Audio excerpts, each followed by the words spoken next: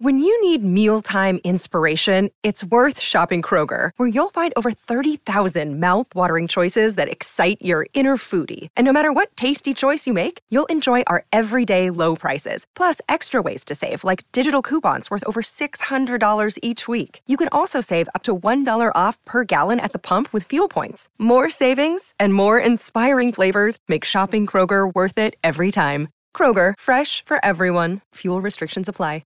Hello, everybody. This is Marshall Poe. I'm the editor of the New Books Network. NBN listeners like to read books and buy them. So we thought we'd tell you that right now, our friends at Princeton University Press are having a remarkable site-wide sale. You can get 50% off books, including ebooks and audiobooks, with the code 50, F-I-F-T-Y, at checkout until May 31. You can save some real money on Princeton University Press books. I encourage you to go there and check it out.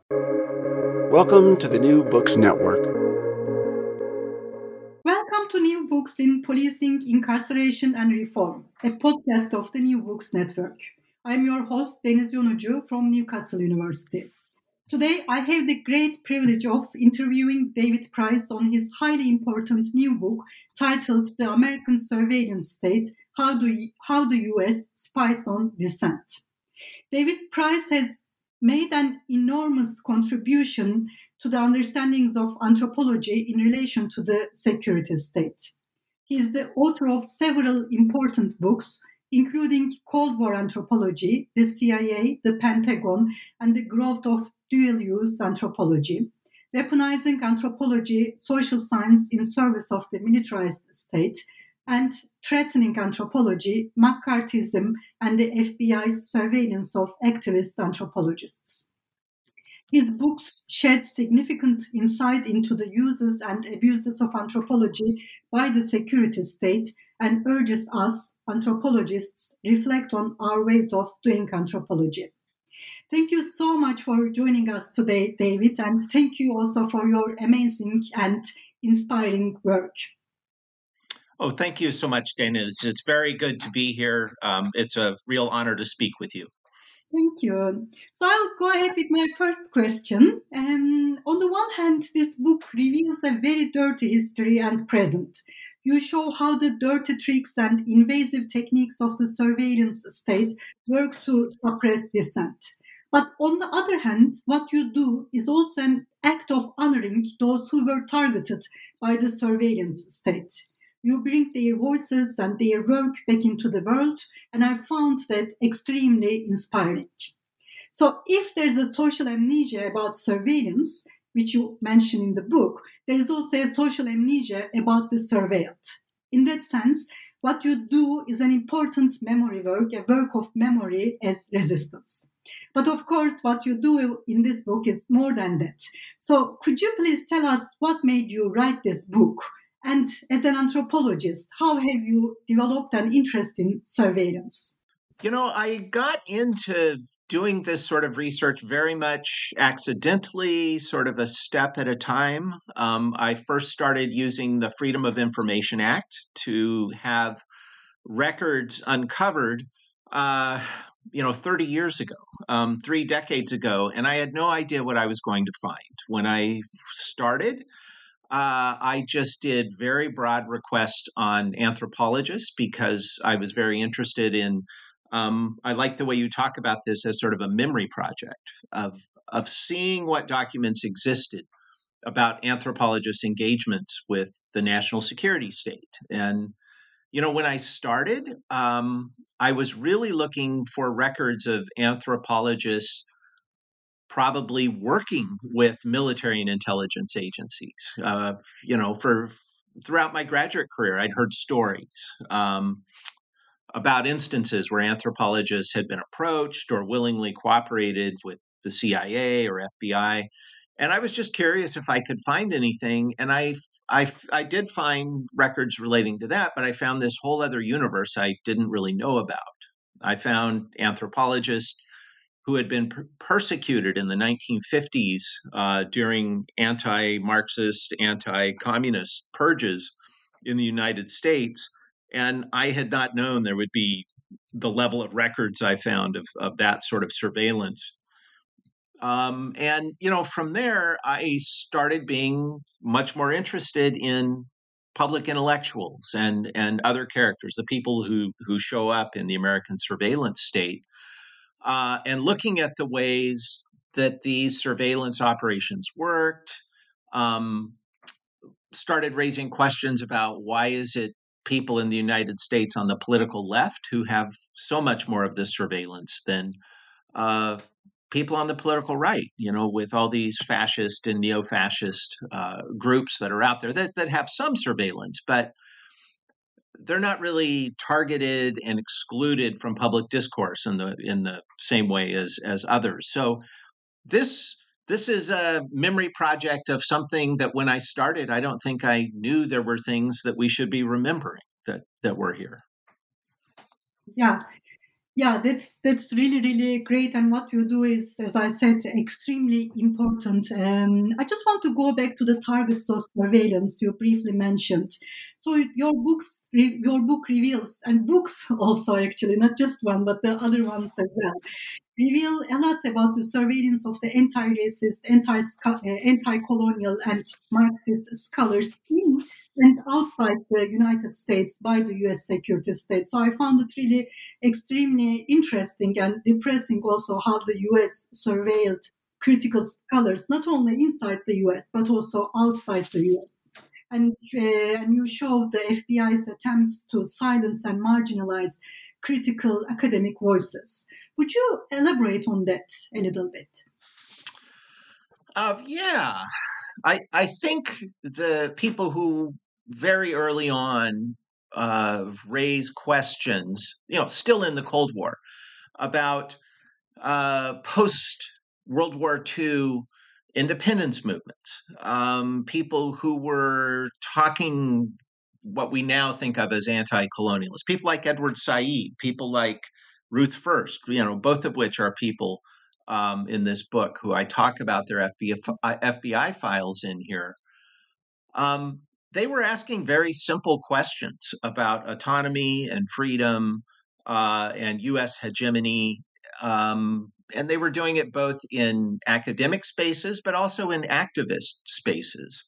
And I mean, that's one of the things I found in looking at activists during the McCarthy period, during the 1950s in the United States, was there were plenty of Marxist anthropologists or anthropologists who were citing Marx, but were doing so in sort of a salon, academic, intellectual way, but they weren't engaged in political struggles, and the FBI mostly didn't care about them. They would monitor, they would know they were there, but if they were just doing that sort of work, they weren't that interested. But what really mattered was activism. And it mattered so much that in the end, it didn't matter if someone was a Marxist or a socialist or a communist in the 50s. What mattered is if they were speaking out and organizing people on issues of race and economic inequality.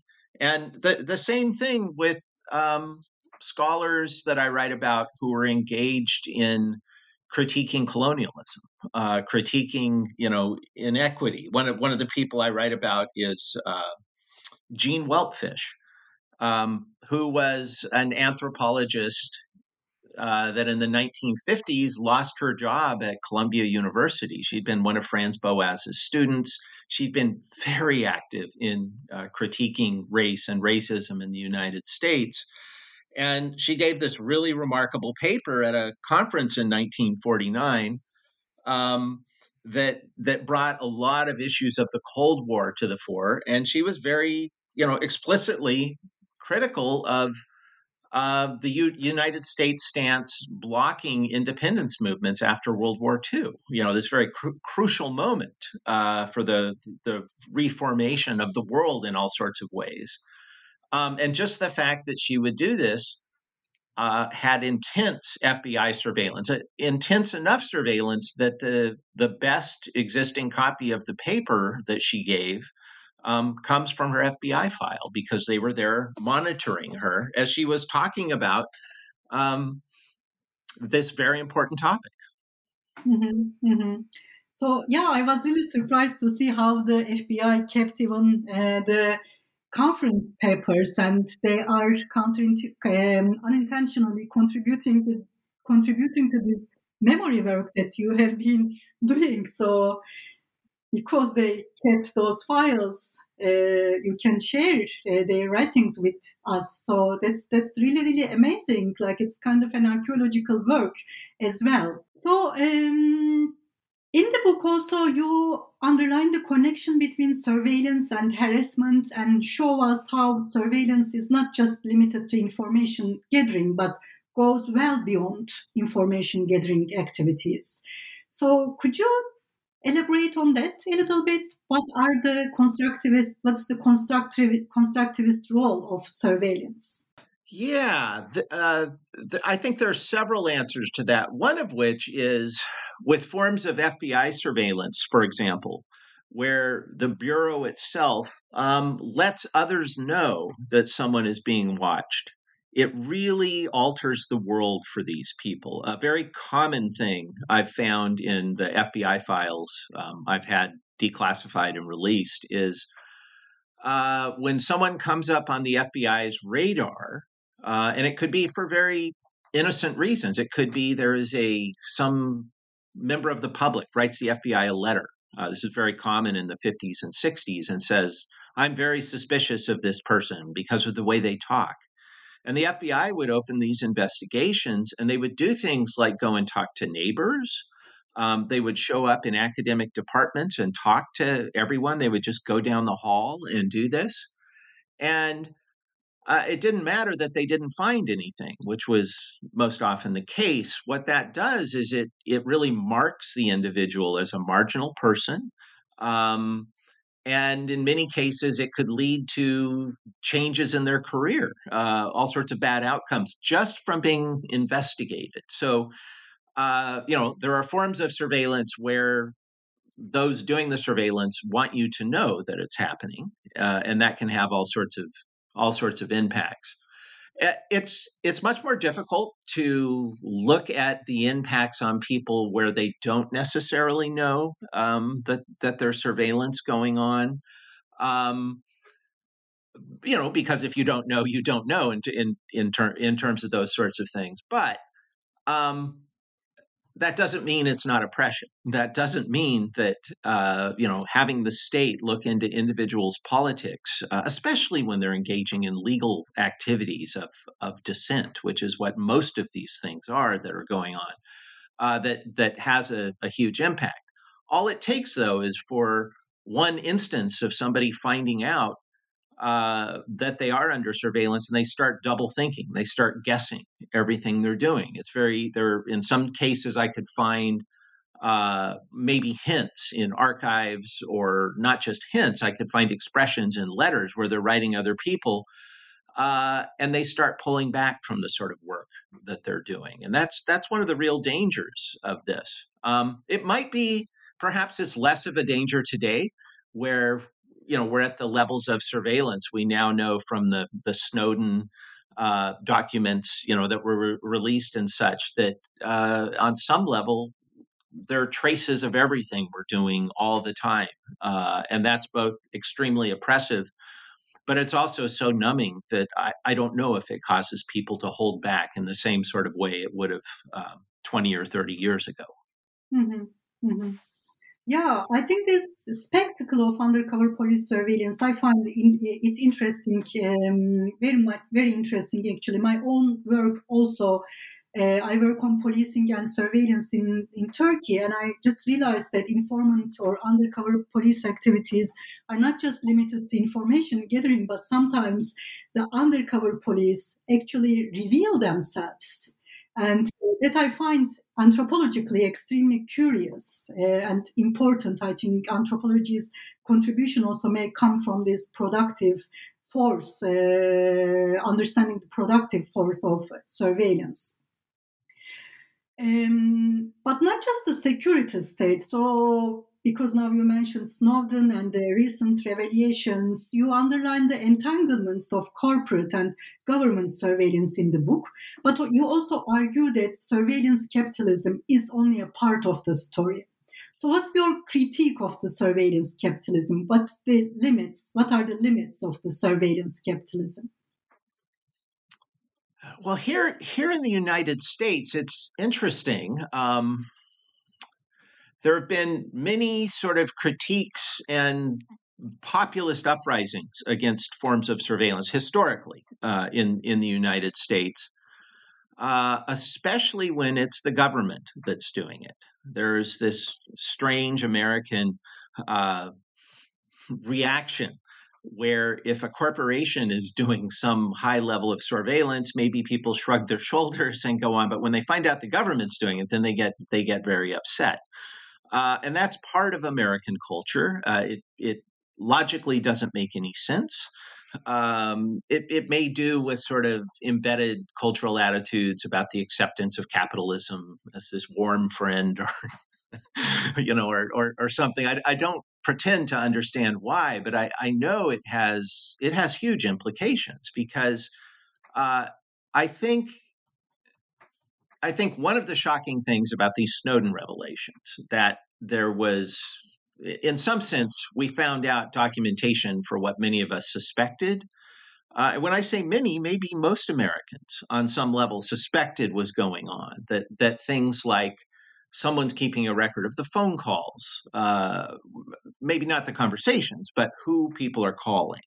That there are these trails of everything that's going on out there, and for me, one of the surprising things was how upset people didn't get. There was sort of an outrage for a very short amount of time, and then people went on. But on one level, much of what was being revealed that the government was doing are things that corporations have very openly been doing for a long time. I mean, here in the United States, it's any chain store that you go to, a grocery store, a appliance store, anything like this, they have, of course, these, customer clubs that you can belong to, and you might get a 10% discount or something from shopping.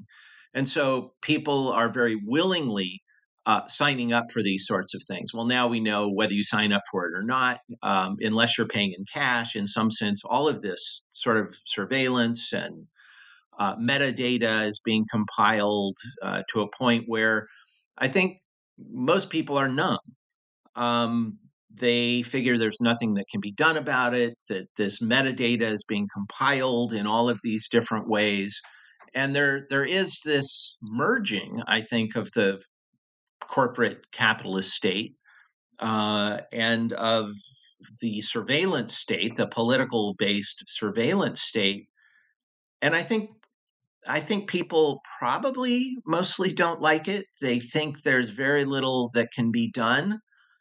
But there is this merging in terms of the trajectories where both of these bodies are going. And of course, there's great overlap with capitalism in the American state. So in some sense, it makes sense. I do write a little bit about what can be known, and I suspect there's much more of this that we don't know about intentional overlap of the capitalist surveillance and corporate profits. I mean, there are some instances where we know that U.S. intelligence agencies privately leaked intelligence information to American corporations to help them in global commerce engagements. And we don't know the size of this, right? We just have these few instances where we can be pretty sure that it happened. But I would not be surprised if somebody comes up with a large document dump that shows this is much more common than we can document. Mm-hmm.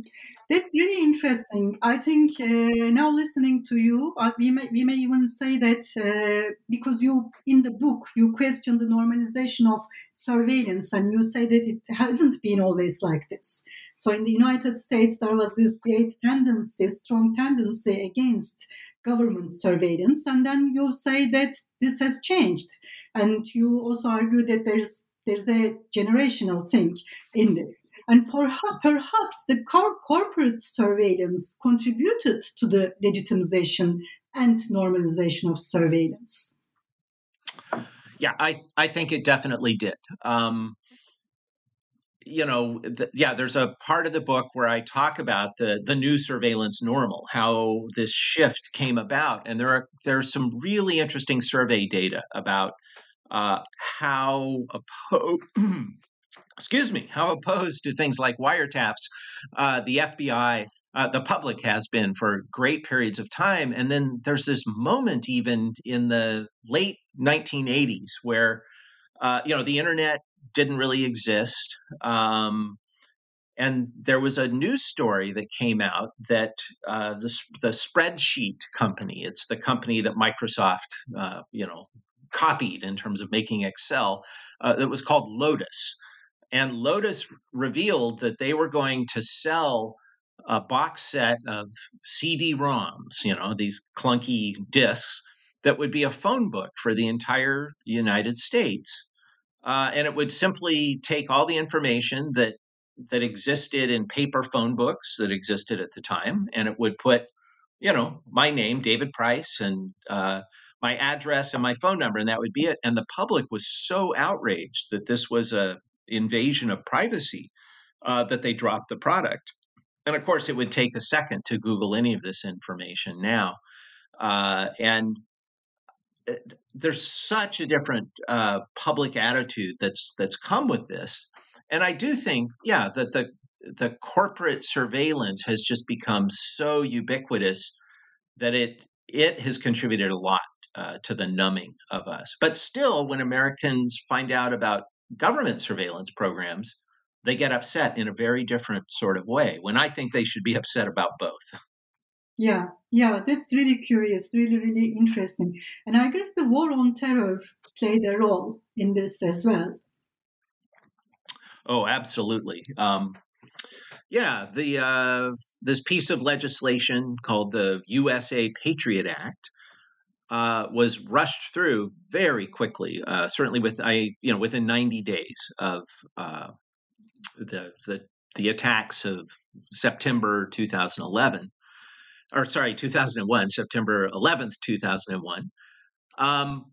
Very quickly, this massive piece of legislation came through, and really what it did was it removed safeguards that had been put in place very intentionally in the 1970s. There was this moment in the mid-1970s after Watergate where there were hearings in the Senate by the Church Committee. Frank Church, senator from Idaho, ran this impressive committee looking into the activities of the CIA and FBI. And then Otis Pike in the House ran a committee. And out of these came the first congressional oversight of the CIA and FBI, because they were doing illegal political acts against American citizens here, and firewalls were put up. There were rules about what the FBI could do in terms of political surveillance. There were rules about the CIA preventing them from doing domestic activities. And suddenly, after 9/11, very quickly, this massive piece of legislation came through that not only removed many of those oversights and made it possible for these organizations that had abused these sort of investigations in the past. Not only did it allow them, but it gave sort of superpowers to local police agencies to engage in their own surveillance activities. There's this moment where, 9/11, when these attacks happened, I remember the next day reading this very short Chomsky piece that was put up on Counterpunch, where he says very clearly this very prescient thing. And he says, a horrible thing has happened. We don't know who did it, because no one knew anything the day after. We don't know who did it, but here's what we do know. This will be a gift to the oppressive forces on the right that are going to want to come after us and limit our freedoms, and et cetera, et cetera. And it was exactly right. Mm-hmm. Yeah, and also just to, I'm just trying to elaborate more on this generational shift. In addition to war on terror is definitely a great shift. And before the war on terror, the enemy was the communist enemy. And in the US public discourses, the communist enemy itself was associated with the surveillance state.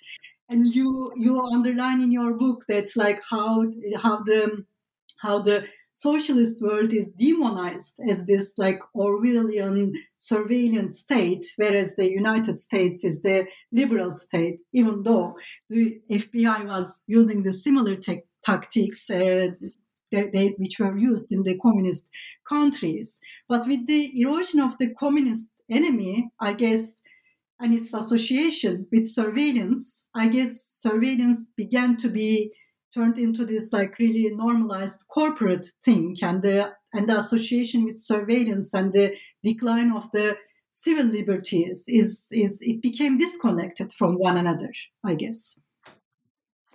Yeah, no, that's very well put. I think that's exactly the trajectory that happened. Is many of these similar techniques that we saw under McCarthyism, we saw reborn with new technologies. New technologies that make the surveillance dream real. You don't have to send people out on a cold rainy November night to sit in a car and write down license plates at somebody's house where they're meeting to talk about getting rid of racial segregation in the schools, which is what happened in the late 40s and 50s when anthropologists worked on these campaigns to get rid of segregation in school. The FBI would send these people out on these miserable nights to write down license plates, and then it would take them hours to figure out whose cars they were and things like that. No, the spies can sit at home drinking coffee by the fire and just bring up traffic cameras. You're in the UK right now, right? More more cameras per person on Earth in terms of these things. We see this play out on these amazing police procedurals where you see this stuff happening, but this technology was just on the edge of really taking off around 2001 here in the United States. And with the terror scare, it acted very much like the Red Scare of the 50s, where anybody who could claim what they were doing had to do with terrorism. There were very few questions asked. It was adopted, and people didn't really ask the right questions about what the real threats were. Mm-hmm. Mm-hmm. Yeah, I see it in my classes as well. So I teach about surveillance, and I show them how surveillance does not prevent crime, how surveillance does not prevent, quote unquote, what is associated with terror. Like it's how the pervasive surveillance technology is actually limits the space for free speech, etc. And then at the end of the day, my students agree with me. They totally agree with me to a certain extent. But then they say, like your students, you mentioned in your book, they say, but at the end of the day, if this is going to prevent another terror attack, then I'm going to sacrifice all my liberties. And I can't find any word to respond to their statement immediately. I just feel so depressed. But I assure you, it doesn't prevent terror. But you still want to believe that. It is the irony of our age. Yeah, that it doesn't matter that you say, well, the uses of all this surveillance when a crime does occur is sometimes it's possible with a great deal of work to figure out what happened afterwards. But in terms of prevention, we don't live in that world. And that's the scary thing, right? As we all know, this sort of, Philip K. Dick Minority Report urge that the state has to be able to predict crime before it happens. And you see people increasingly talking about this. Like we'll have these precogs who, using computers, can take all of this data and make people suspects of crimes before anything has happened. Exactly. And I even show them, so going back to your point on the labor-intensive surveillance, labor-intensive surveillance also continues at one level. For instance, in the United Kingdom, it's been proven that undercover police agents infiltrated in socialist organizations, even Greenpeace, and married with activists, made kids with activists, and then suddenly disappeared from their lives.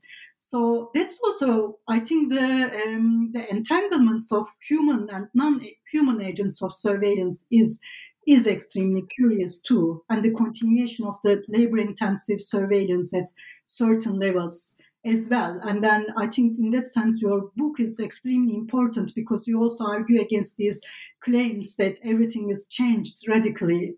But you say that we have to look at the continuities between the present and the past, and that we easily forget what had happened in the past. Yeah. While this book in the opening chapters does discuss, some of the technological developments that have happened in the last 20 years and where all this is heading with metadata and things like that, it really isn't the focus of the book. It's really not the argument of the book. And I even say, look, I can't tell you what the next technology is going to be. We can sort of feel how bad it's going to be and what sort of things. And, you can go completely sci-fi with implants or whatever you want. I have no idea where it's going to go. I don't really even know really the extent of the technology right now. But what I try and do in the book is talk about this historical trajectory of, we know in America of who has long been the targets of these things. And it's the critics. It's critics of capitalism. It's critics of or proponents of people trying to work on the public good rather than the capitalist good of things. It's people who are speaking up for human rights. It's people that are opposing the growth of the military-industrial complex. It's people who are critics of capitalism. And I think this is important. It is also important to know what the technologies are, and things like Stingray, right? These incredible programs that are out there. That isn't my strength. I mean, I know those things exist in things. If I have a strength, it's thinking about where the lens is focused, where the microphone is focused, where the surveillance is focused. And I think that tells us important things that may help us understand who's next. And if everything we know suggesting that, this stage of capitalism is so out of control, it's looking to kill the planet in terms of global climate change, I think we can assume people, scientists and activists, and scientist activists and others who are speaking up. I'm not even talking about people taking direct action. People speaking up and telling us what's happening are going to be the focus of these sort of campaigns. Mm-hmm. Yeah, I was just going to ask you. So we know, I mean, you say that, and also you show in your work how the activists are targeted by the surveillance state. But I was going to ask you, are they targeted equally? What kind of activist work the surveillance state finds the most challenging? Yeah, that's a good question. So I would definitely for the future look for people dealing with climate change as being there, but also, the military industrial complex here in the United States. It's of course completely out of control, where the U.S. spending is equivalent to what, the next 12 nations, 10 or 12 nations, whatever the number is on there. It's extraordinary, and it's sacred here. Like, Congress just keeps increasing it while they talk about budget crises and not having money to pay. So I think anybody who can get the public ear on those things, I would assume they're coming under some sort of surveillance. But the right wing doesn't have the same. It is interesting. We have these fascist and neo-fascist groups that are operating pretty openly. And some of these people are coming under surveillance, right? Once they cross the line and start engaging in violence, these right-wing groups, I do think the FBI and other organizations look into them.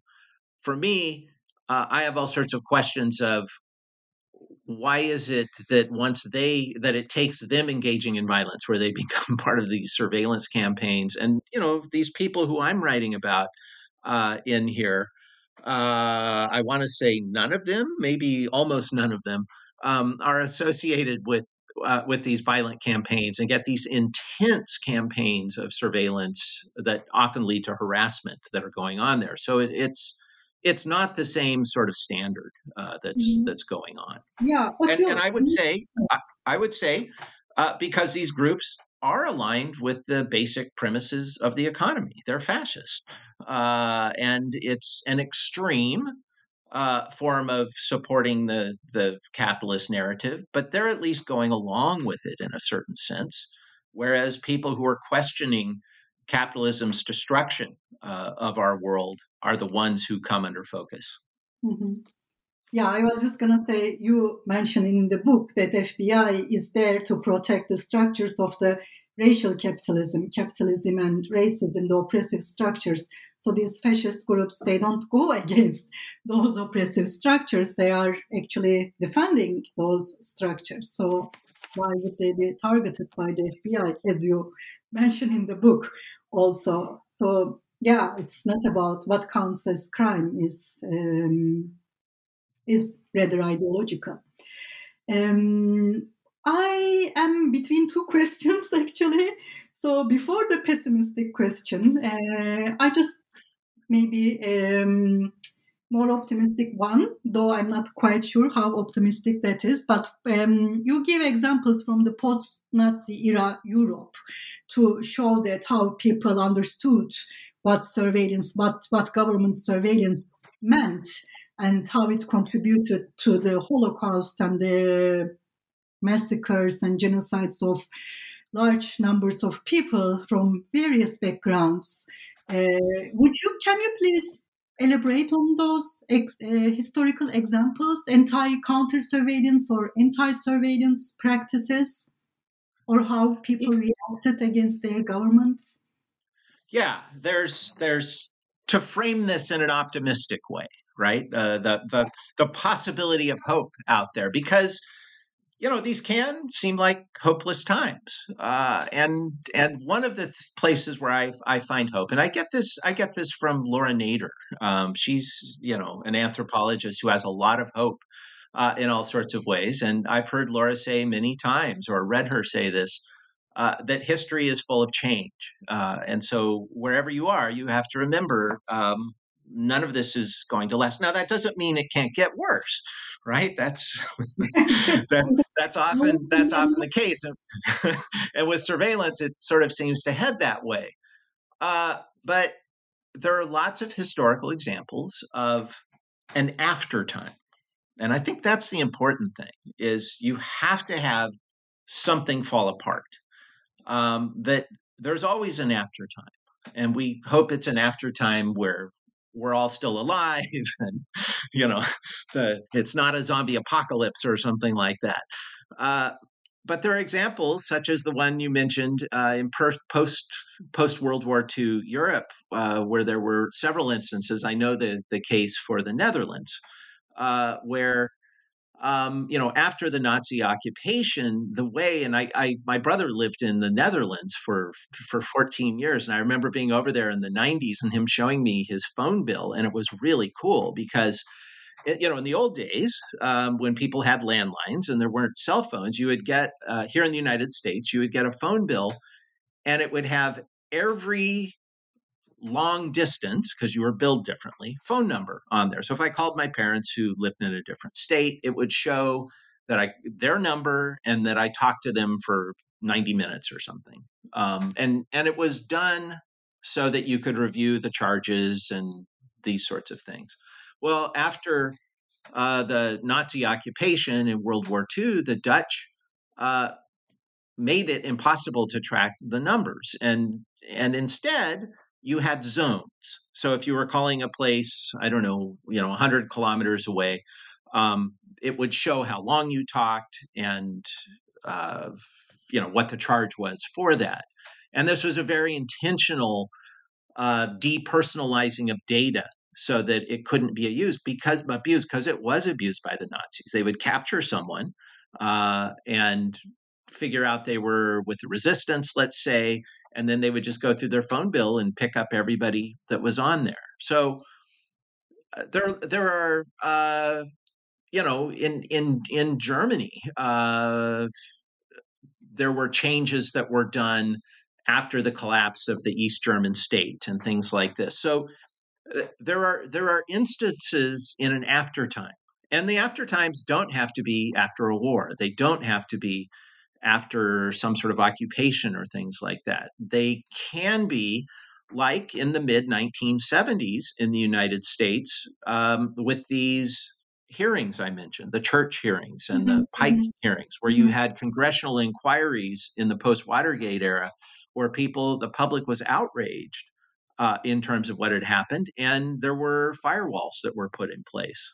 I don't know how we get there. The first 24 hours of reading the Snowden documents, I had hopes that people would get upset, and people were upset for about 8 minutes and then, went back to watching football or whatever it is that.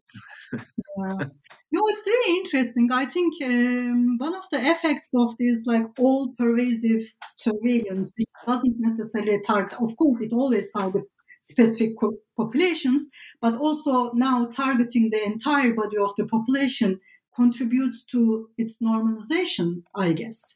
If everyone is targeted, then it's fine. If it's happening to everyone, then it's fine. There's no escape from this, and it's fine. Perhaps I'm just thinking together with you right now. I think there's been a lot of different factors which contributed to this normalization, more than one, multiple factors, definitely.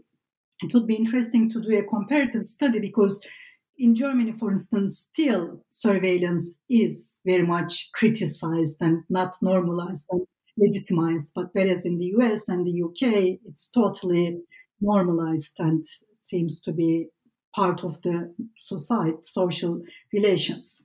So I will go back to my pessimistic question now, but also this would give a sense of my reading of the book, I guess, because in the book, my feelings were going between optimism and pessimism, because I was feeling very depressed reading about all these FBI files and how pervasive the surveillance is. And then I would read writings, you share them, you share, for instance, André Gunder Frank's letters, like pieces from the critical academics and authors, writers, artists' writings.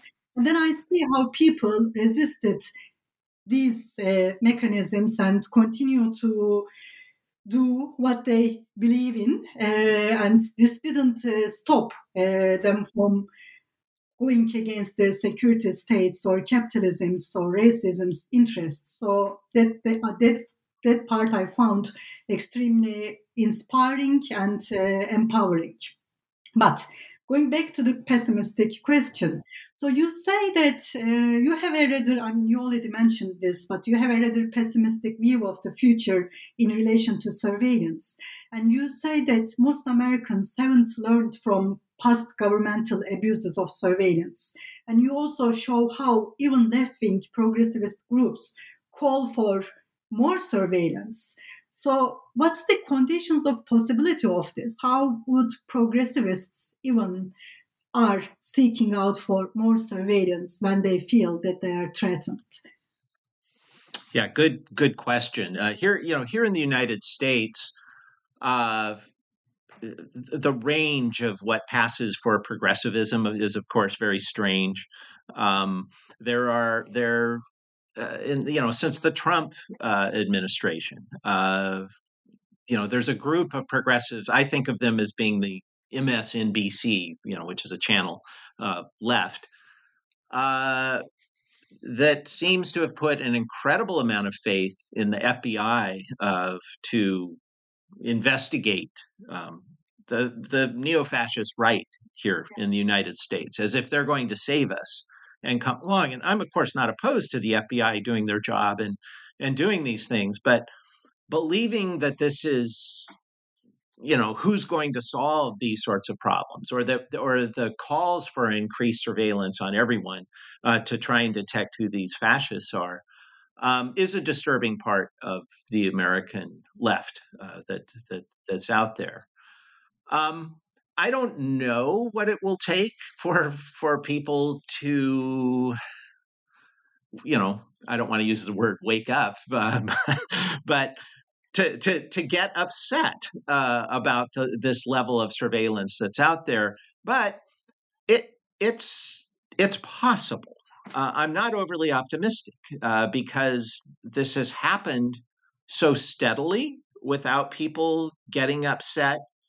It could be. I mean, we know how the contradictions of history are very hard to sort of predict before they happen. But it could be something as strange as revealing normal levels of surveillance that are going on to everyone are happening to people on the right, and they get upset. And they start getting concerned about civil liberties. And you can see elements of this happening when there's a change in administration. I mean, once you go from the Trump administration to the Biden administration, it doesn't matter that the policies on surveillance have remained, as far as I know, essentially the same. You see people on the right writing things where they're concerned that maybe their political beliefs are being monitored and things like that. And it could be that something like this pushes for a change that's actually needed and things like that. I don't know. I mean, in Europe, the main opponents of surveillance are actually right-wing groups. They are extremely critical of surveillance in Germany, for instance, the right-wing group. So, and it could be out of this that this happens. Of course, that could happen, and then neo-fascist groups start getting more neo-fascist because they're not being watched and things like that. I don't know. I mean, technology is, of course, becoming more embedded in every element of our lives, and it's hard to imagine this being rolled back. But of course, it's possible. It's possible that legislatures start to demand sort of more control, start getting worried about metadata and how it's being used. Mm-hmm. Yeah.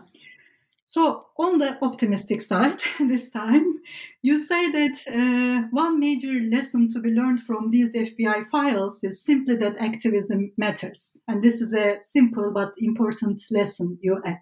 I guess we can also add critical academic work matters as well. Yeah, I really believe that just the presence of the FBI monitoring people who were talking about issues of equality, who were fighting for unions, who were fighting for equal pay for equal work, for fighting against racism, the fact that they were under surveillance for engaging in these noble causes, legally doing these things, shows that they were a threat. A threat to a system of inequality that was there. And while part of revelations of surveillance can lead people to pull back, I have people all the time ask me, it's like, aren't you afraid about writing about these things and that? And I'm not. Right now, we still have freedom to engage in these sorts of critiques. We may be under surveillance. We may not be. We don't really know. But we shouldn't worry about it. We need to push forward on these things and fight for the sort of changes that are here. Definitely. And a lot of people are doing that also. They're not stopped by surveillance. So my final question is a more general about the discipline. I was wondering what you think is distinct about the anthropological approaches to surveillance. How can anthropology contribute to the studies of surveillance? Because anthropology I like that. is used by the surveillance state and the security state a lot, as you show, as your work, your book show very powerfully. So my question is then, how could anthropology contribute to the development of new? I like this. I like this question. Anthropologists have been studying the state for a long time, over 100 years, certainly, with all sorts of different theories, whether it's looking at sort of a totalizing state or the, how state power has always worked. And in some sense, for a long time, anthropologists have looked at how states monitor their populations. There are archaeologists that have been working on these sort of questions with pristine states and such for a long time. And I think anthropological, the variations of anthropological studies of the state are really useful in terms of looking at this. It doesn't have to just be limited to notions of a Foucaultian panopticon and things like that. Whenever you're thinking about state power, if you can add an analysis of what the state is doing to monitor and make legible the people that are living under this state, I think it's really important. I think anthropology has a lot to add to this, insofar as we've been sort of obsessed with the state for a long time, and this is an outgrowth and extent. We've been really interested in technology and how technology and culture go together. So I think there's a lot anthropology brings to the table, including a special type of anthropological imagination for thinking about surveillance. Thank you, David. Thanks a lot. Thanks for the interview, and thanks again for your amazing work. It's been a pleasure speaking to you today. It's been a complete joy. Thank you so much for doing this.